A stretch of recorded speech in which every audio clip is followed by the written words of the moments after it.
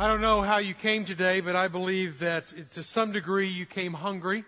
Maybe you ate before you came, and I'm not talking about the physical hunger. I think there's almost a subconscious hunger about us. There are some innate desires within us, some longings of the soul, the longings of the body, the longings of the mind that I think we're all hardwired this way. And again, subconsciously, it's like your heart, it's like your vital organs. They function without you consciously having to tell them to function. There's an innate desire inside of all of us. And for those who weren't here with us last week, you might have missed a little bit of the introduction. We started a series called Quest. And I think that we all have a desire, a pursuit, a quest out there, a journey for some holy grail, if you will. And I think that I can be broad enough today and broad enough in this series that all of us long for a life well lived. None of us wants to have a life that looks like a dumpster fire. A life that looks like, just a train wreck from the beginning, where we go from ditch to ditch, overcorrecting sometimes. We don't want that. We have a quest. We have a desire. We pursue a good life, a life well lived, so that at the end of our life, people will look back and say, that was good. That was a good person. They lived a good life. And some of those pursuits that we have that make up that good life, that's what we're talking about, is backing into it, reverse engineering this, and saying, okay, if we're going to have a good life at the end, then we gotta have to live a good life now. And what is it that we're longing for, pursuing that subconscious desires that we have? And one of those that I mentioned last week is I think we all have a quest to be loved. We all have a quest to love, be loved, to experience love, to even give love. We want that element in our life that makes us feel special, a warm fuzzy, if you will. But more than that, we want to know that we are embraced in some way, emotionally, physically, and otherwise. And as we think about love, we talked about, again, I can't relive last week's message. If you weren't here, I really encourage you to just catch up, watch it online or something like that. But we really talked about how love is something that we should give first. We initiate love by giving love. But really, we can't initiate love until we know what love is. And knowing what love is more than knowing some emotions and putting some handles on it.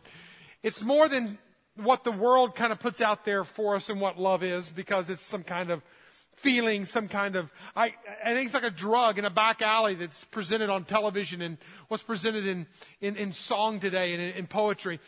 That's not the fullness of love. To know love, we've got to know God.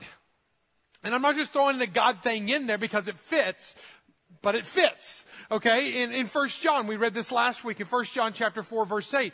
It said that, what's the last three words there? God is love.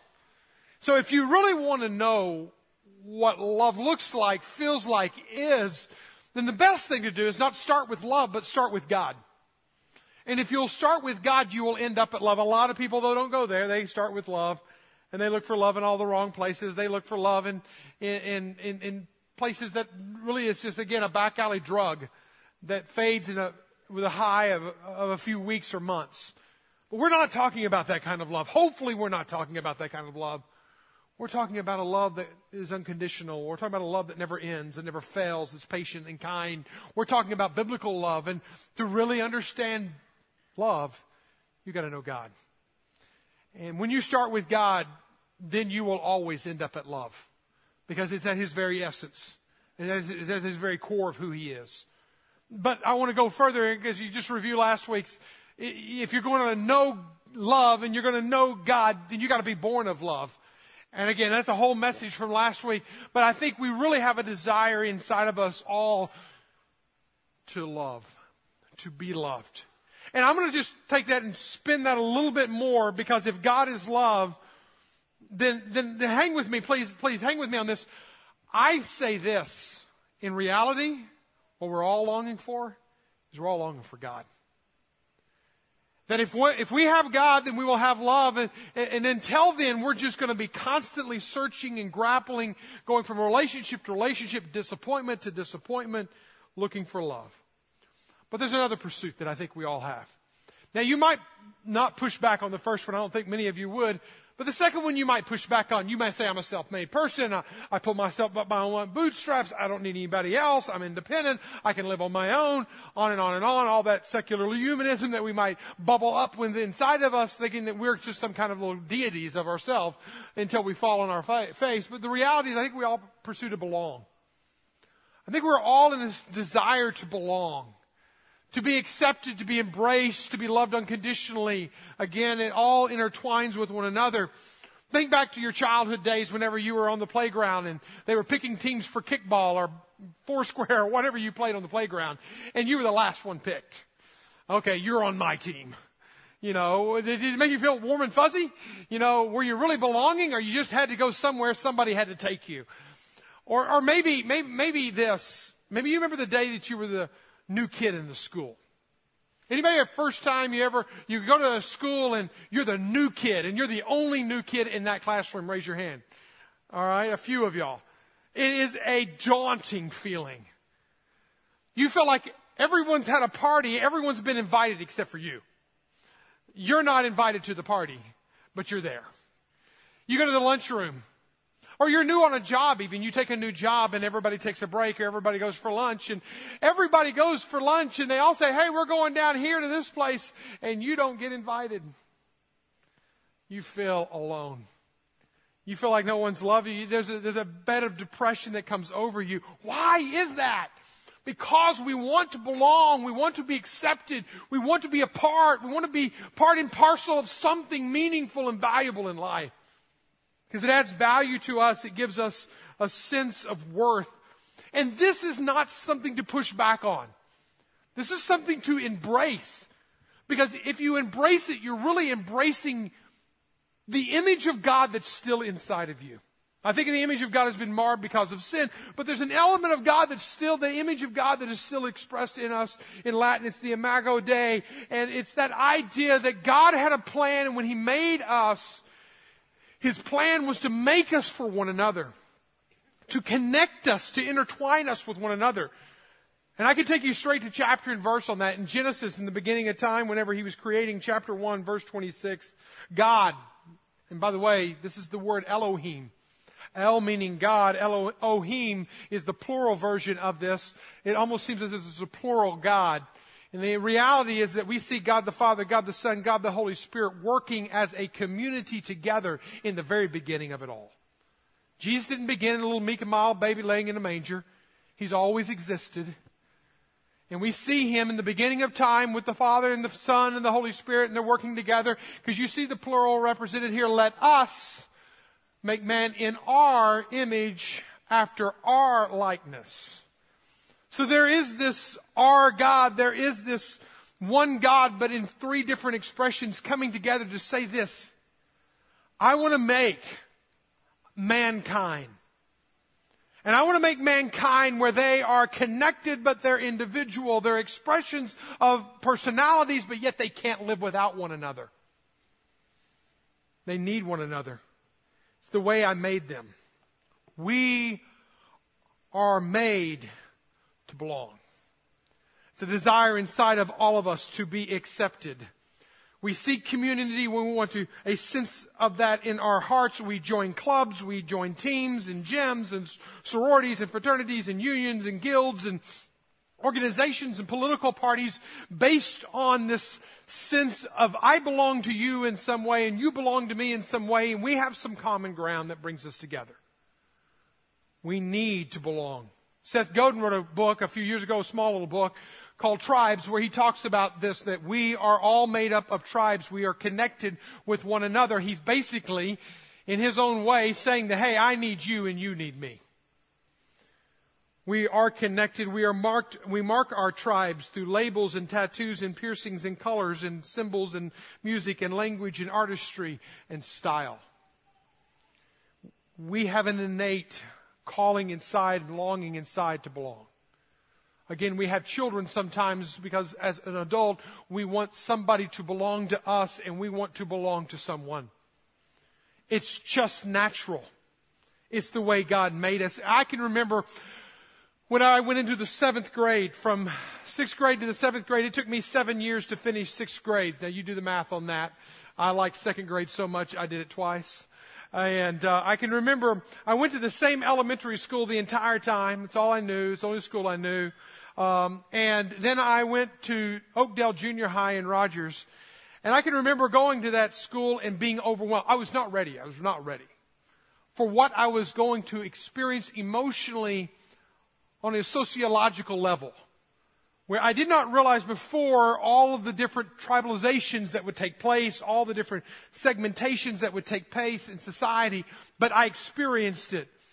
All of a sudden there were these different classes of people, and it was just happened naturally. It wasn't even one of those things you had to generate or to make happen. There were the preps. There were the jocks. There were the bands, the nerds. There were the brainiacs. Then there were the druggies. And then there was a few other categories of people. All these different little categories and subsets of people is what made up the school, and I was not ready for that. And immediately I was eliminated from some of those subgroups. I was eliminated immediately from the brainiacs because of my dyslexia and whatever. I was never going to make it that. That was simple math, no pun intended on that. But I just didn't qualify for that elite status. I didn't qualify for the preps because I didn't have the right labels on my clothes. We kind of grew up in a single parent home without any child support, and so you just kind of live with what you get. And I can remember saving up my money for my very first iZod. Now that was when iZod was really cool. I don't know what it is now, but and then Polo, and then it was like I started chasing. So you started chasing these different things because I wanted to be a part of. And for a day, I could be a part of that unless I wore that shirt every day, and then they would start smelling that part. So you have these different categories. There was one group of people that I was not ready for, but they were so accepting. They embraced me. They invited me in. They included me. They were the druggies. They welcomed me with open arms. They accepted me unconditionally. So in the 7th grade, I began to see, experience, taste, feel things that a 7th grader or anybody should really experience at all.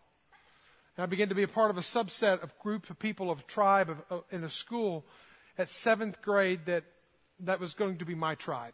It appeared as if it was going to be my tribe. So I began that path until Coach Cavness, and ironically, Coach Cavness's niece was in our last service, and I didn't even know that.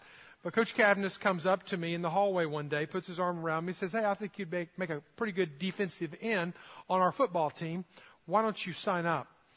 I didn't know what a defensive end was, but I loved the idea of something else, belonging to another tribe. And so I joined that tribe, and I was a part of that community till I graduated. I say all of this just as a foundation to say every single one of us wants to belong. Facebook's not enough. Dating around's not enough. Community clubs will not satisfy what is deep inside the body, the soul, and the spirit. We need community. We were made for community. We were made in community. The deity of God made us for community in His own image. We need diversity and we need affinity. We need a push and we need a pull. We need to be able to inhale safely and exhale as well.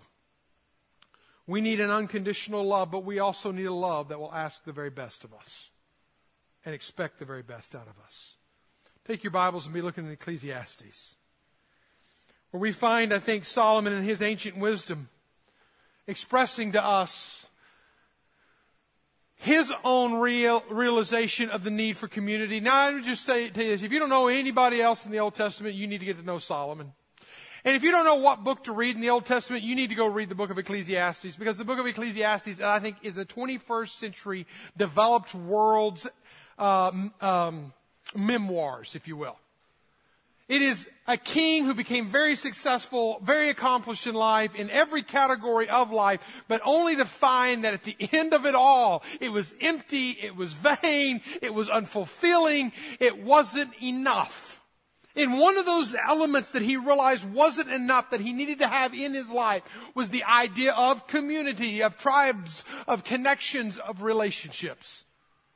Because he writes it in this book of Ecclesiastes.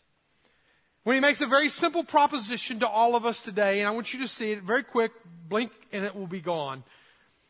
Verse 9 says this in chapter 4, 2 are better than 1. 2 are better than 1.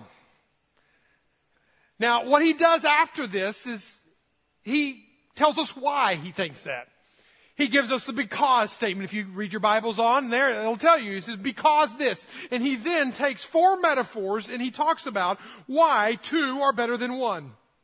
He uses metaphors like work and warmth and walking and welfare. He brings these different metaphors out, all to prove a point, all to establish the fact that, hey, listen, Grace Point, listen, I need you. And you need me. And we need each other. And our life will not be complete until we realize the value of having a good, safe, right, better community. Something that will make us better. The druggie community, let me tell you this. I wasn't going to say it, but I said it in the last service, so I don't want to give them something you don't get. But about 3 years ago, I was at the Benton County Jail. Not in it, just at it, okay? Actually, I was in it, but I was on the right side of being in it. And I was visiting a person that I knew there and talking with them.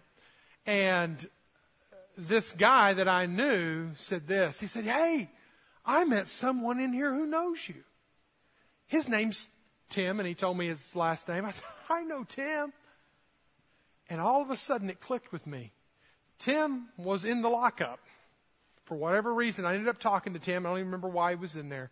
But Tim was a part of my 7th grade running around buddies that never, ever changed the druggie track.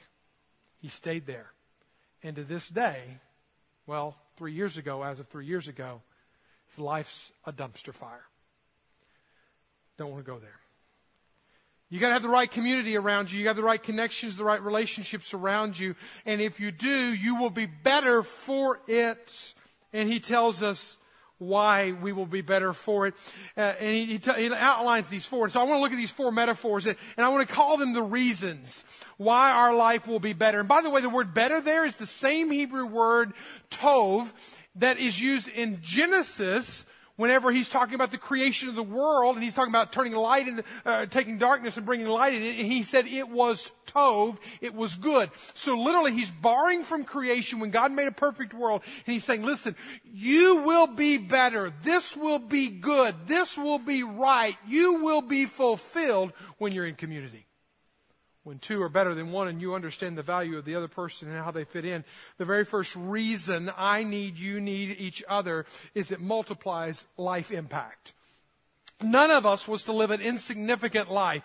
And so therefore, when we come together, we can make a greater impact. We can do more together than you can do as an individual. Think about it. In John Maxwell's book, The 7 Irrefutable Laws of Teamwork, number 1 law that he gives is 1 is too small of a number to achieve greatness. I find myself, even as I go to the gym, that I work out better when I'm in a group of people and we're doing the same workout and we're working and we're grinding and we're sweating and we're foaming at the mouth together. When they say 3, 2, 1, go and we just crash at the floor at the end, that works better for me because we're together, we're doing this together. I used to go to the gym and look at these things and you kind of do that kind of action and whatever. I literally look at the machines and go, what am I supposed to do with that? What's it going to do to me? All that kind of stuff. So, and you kind of go through that. 2 are better than 1.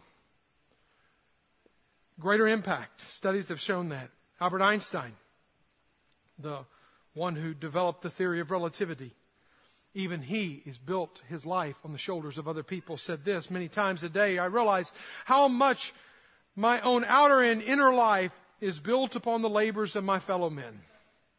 Both living and dead, how earnestly I must exert myself in order to give in return as much as I have received. To understand the bottom line is that I need you and you need me and we need each other. Verse 9 says it like this. He says, because they have a good reward for their toil. Because there is a good reward. There's better results. There's more efficiency. There's more production. Let me tell you this. When we did this whole Communitas theme back at the early part of the summer, we asked all of our body life groups, small group ministries, to take on ministry this summer. I love it when I heard of the Homs group and what they did and emails circulating around and how they began to take their community, their small group community, and began to serve the community. They looked around at different options and different needs in our community. They found a little nursing home in the middle of Bentonville called the Bentonville Manors. You probably pass by it and don't even realize it's there. It's in the midst of all this refurbishing of downtown Bentonville, but yet this nursing home sits there. And because of lack of funding and lack of resources, they haven't had the money to spruce it up like they would like. And so what they've did is they've just existed. And so the Hom group goes in and they say, hey, we want to serve you. We want to serve widows. We want to serve people in convalescent care. We want to serve people that will not get recognition for. We want to serve. And they did. And so they said, okay, yes, you can come, you can serve, you can sing, you can teach, you can talk, you can do whatever you need. And so what they did is they picked up their paintbrushes and they started painting the walls. And over half the facilities right now painted. Because one group got together and they said, hey, let's do this together. You can accomplish more together than you can alone. I'm telling you again, God built us, made us for community so that we can accomplish more. I love another group it's in our midst, the Andy and Wendy Wiseman's groups, who are looking at their place of Communitas, where they're going to be a community, a part of blessing the community. And they're looking at helping inmates that are coming out of prison. They're already talking with a local Souls Harbor men's kind of halfway house kind of situation where men come out and they don't have a lifestyle. They're a part, listen to this, they're part of the wrong tribe. Much like Tim is. They don't have a way to get back into a new tribe. And so one Body Life group is going to do what they can to embrace these inmates that are coming out so that they can help them find a new tribe to be a part of. I love it whenever I see Communitas happening, whenever Trent and Elizabeth Sullivan, who just joined just a few months ago in our last North Point, but yet they have had a heart and a passion to start a Body Life group that would bless and help foster families as they look at foster parenting. And so what they're doing is they're starting a Body Life group that will be about helping those that are in foster care in an adoption process. I'm just giving you 3 examples just to say, what can we do? How can we impact Northwest Arkansas? We can literally alleviate the needs of our own community, of our state. Whenever we as a church begin to see that we need one another, this community needs us, we need to be about not just hugs and cuddles in a community group, but we need to be about Communitas. So we're going so far as to change the name of our Body Life groups to Communitas groups. If you're not a part of one, I encourage you to be a part of one. In fact, this next Saturday, Randy, who's now leading our Communitas groups, Body Life group, notice how I changed that all of a sudden. All right, so and now part of a Communitas group, so he is going to be training any of y'all. And listen, if you have one friend, God forbid you have at least one, please. Have one friend, then or 2, preferably 3, then get together and call yourselves a Communitas group and start serving and ministering to the community. Randy will talk all about that this week. You can write him on that. Here's the second reason we need one another. It encourages accountability. I need you, you need me, because I'm going to slip and fall. And the person who's in this room who thinks they're not going to slip and fall, we need to talk. We need to talk soon. Because the person who thinks that they're not going to fall is probably the next person who will fall. I'm not just trying to be a negative prophetic person here, but it's what the Scripture says, 1 Corinthians chapter 10, verse 12. Therefore, let anyone who thinks that he stands take heed, what? Lest he fall. It's the person who thinks they've got their sure-footedness, the person who thinks they've got the wits about them, the person who thinks that they can't stumble in that area, they would never do that. That's the person. Listen, I am one decision away from stupid any given day. And so are you, by the way. Romans chapter 3, verse 23, all have sinned and fall short of the glory of God. Every one of us have fallen. We need somebody around us to help us to stand again. He who trusts in riches will fall.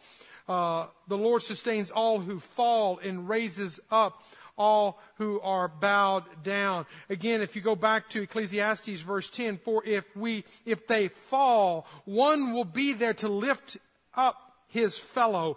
But woe to the one who is alone when he falls and has not another to lift him up. How does this happen?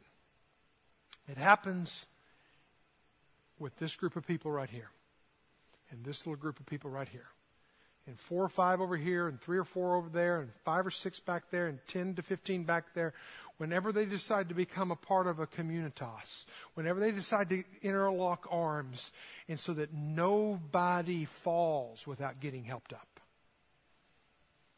Nobody gets left behind, and nobody gets stranded, and nobody gets kicked to the side of the road as a sack of wasted human flesh.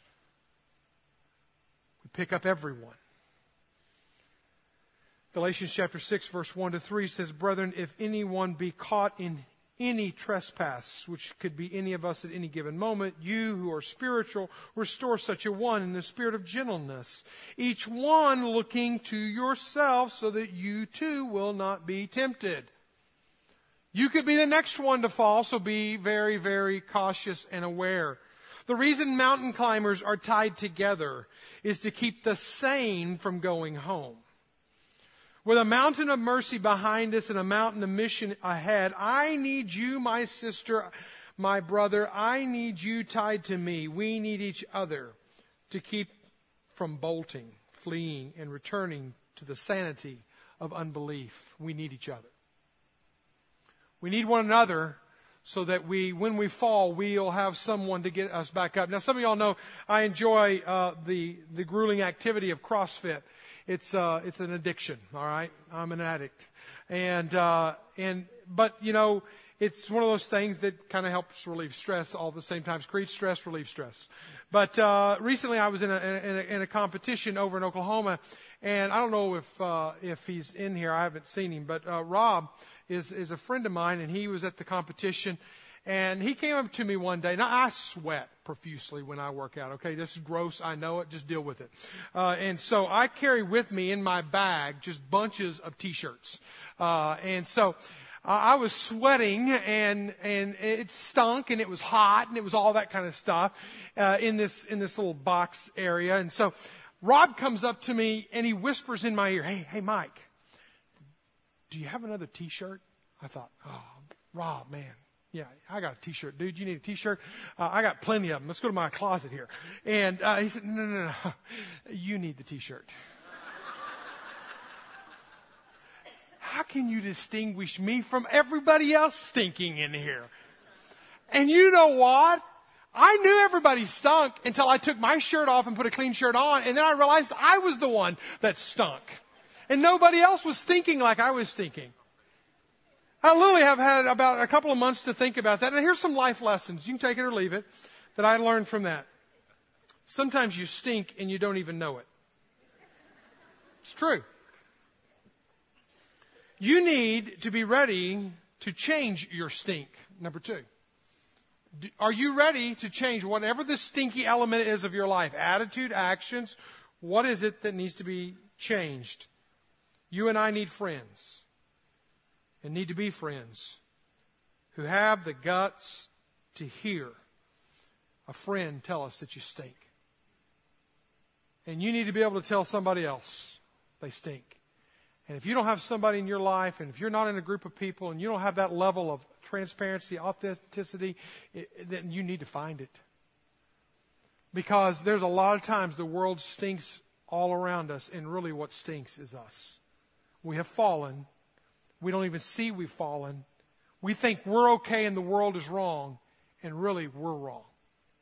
You need people in your life. I need people because we will fall. Number 3, it improves your survival. It improves our survival, I should say. I don't like to think of living in survival mode. It sounds like a trite statement. But really, we get physically exhausted. Life's demanding, and what one week is a high, the next week is a low, and we feel defeated and depressed and anxious, and we need other people around us. I can remember a time to use the metaphor that he uses, one of warmth. I can remember a time whenever we were living in Africa. We were actually living in Livingstone, Zambia. Just north of Livingstone is a little town called Colombo. Colombo is about an hour and a half, and so I was going to be teaching there the next morning. So I got up and I spent the night in Colombo with a pastor in their home. Now, when I use the word home, I'm using it in a very loose term. It would be not our concept of a home. It's more like one, maybe two rooms. And so here I am. I'm staying in the room with a couple of other pastors. And so it's three of us in this room crowded together. I have my little American cot, and I get it all set up, and I get my mosquito net because I don't want the malaria, and I get my little sheet cleaned freshly, and I get my little America made out in their living room. Taking up about half the living room, by the way. And then the pastor and the deacon that was there with me, they just crawled into the sack together. I thought, no, I'm an American. Men don't sleep with men. And I just can't do that. And so I just stayed on my little cot, and I just stayed there. And they got over there, and they hunkered down in their little bed together. About 3 a.m, I realized why they were sleeping together with their heads under a blanket, snoring like they were cutting up logs. It was freezing cold. I have never been so cold that night in Colombo at 3 a.m. I did not go back to sleep. I shivered. I had cold air from the bottom. I had cold air from the top. It was cold all around, and nobody to keep me warm. Now, that may not mean as much to us in our climate-controlled world. And the reality is, there's a lot of environment that's out there that will beat us down, control us, freeze us out. And the reality is, we need one another to keep one another warm. Verse 11 says, again, if two lie down together, they keep warm. But how can one keep warm alone? Number 4. Fourth reason, I need you, you need me, is it increases our stability. We're able to go longer the more we have, further the more we have, endure more the more we have, the more we're connected with one another. If you read verse 12, it says it like this, and though a man might prevail against one-on-one on a good day, we can win. I can win. I can prevail. Maybe, or hold my own. But if there's 2 of us, what does it say? He can withstand. And if there's 3, he won't be broken. Not quickly anyway. The more I have, see, 2's better than 1, but 3's better than 2, and 4's better than 3. And you can see where we're going with this. I need the more people I can have around me, and the more people you can have around you, the more we can connect with one another, the stronger, the better, the more right our life will be, and the less regret we will have. Because we'll have people there to pick us up when we fall before we fall too far. We'll have people there to keep us warm whenever we're freezing in the elements of the world and about to die. Every great man of God needs somebody. Every great woman of God has someone with them. Moses had Aaron and Hur. Joshua had Caleb. Elijah had Elisha. John Mark had Barnabas. Paul had Timothy and Silas. The 70 that were sent out, went out 2 by 2. They had each other. Even Jesus' closest disciples were Peter, James, and John. What I need to realize as I'm a part of community for myself, I need to also realize that myself is for community. That I need to be a part of community because I need you and you need me. Nobody is a whole team, Chuck Swindoll said. We need each other, we need someone, and someone needs you. Isolated islands, we are not. To make this thing called life work, we got to lean and support, relate and respond, give and take, confess and forgive, reach out and embrace and rely. Since none of us is a whole, independent, self-sufficient, super capable, all-powerful hotshot, let's quit acting like we are.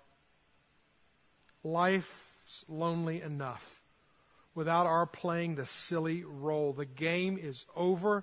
Let's link up. I can tell you now, as just a personal thing, my most dangerous moments are when I'm not connected with other men, or I'm not connected deeply to my wife, most dangerous moments of my spirit and my soul is when I try to go it alone. And therefore, I don't want to go it alone. I have a group of deacons that I meet with every other Thursday morning at 6 a.m. in my office, and we meet and we pray and we talk and we read and we keep each other there. I have another group of men that I meet with, single guys, on Wednesday morning. Love those guys. We've only been meeting for a few months. Starting another group that I'm going to be meeting with on Monday mornings, and for the next 9 months, we're going to just pour into one another. And in that group right there, I see walls come down.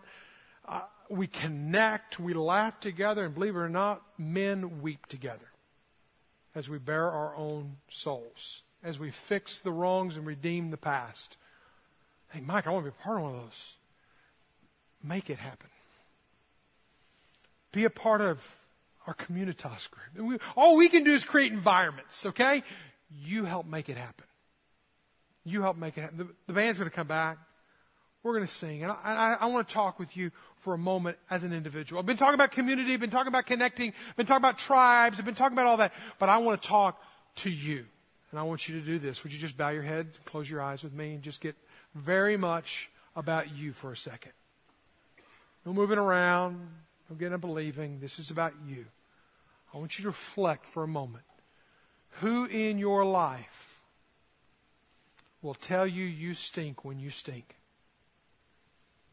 Who in your life can you tell you need a new shirt, you need a new attitude, you need a new way of life, you need to quit that, you need to stop, you need to move on, you need to get past that, you need to get over that? It's time.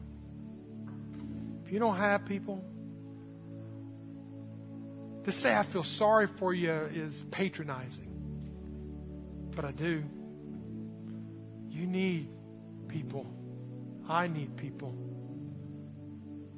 And I want to challenge you. Are you willing and ready to belong to a community of not druggies, not preps? We're not looking for that. We're not looking for surface things. We're looking for deep, heart-level connection. Be a part of this church, maybe. Maybe that's the first step for you. Be a part of a Communitas group. What is it for you that you need to be a part of, that you're not? I want to pray for you, and then I want to talk about what's next. Father God, we commit this time to you. We commit everyone in this room to you.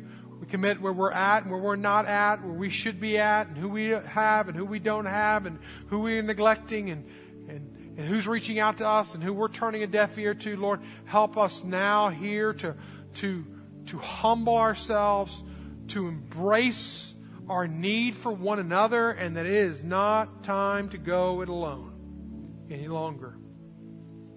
And I pray you'd help us here and now in this quest to belong, to find the right place and the right people to belong to, and then be there. All there. I pray this in Jesus' name.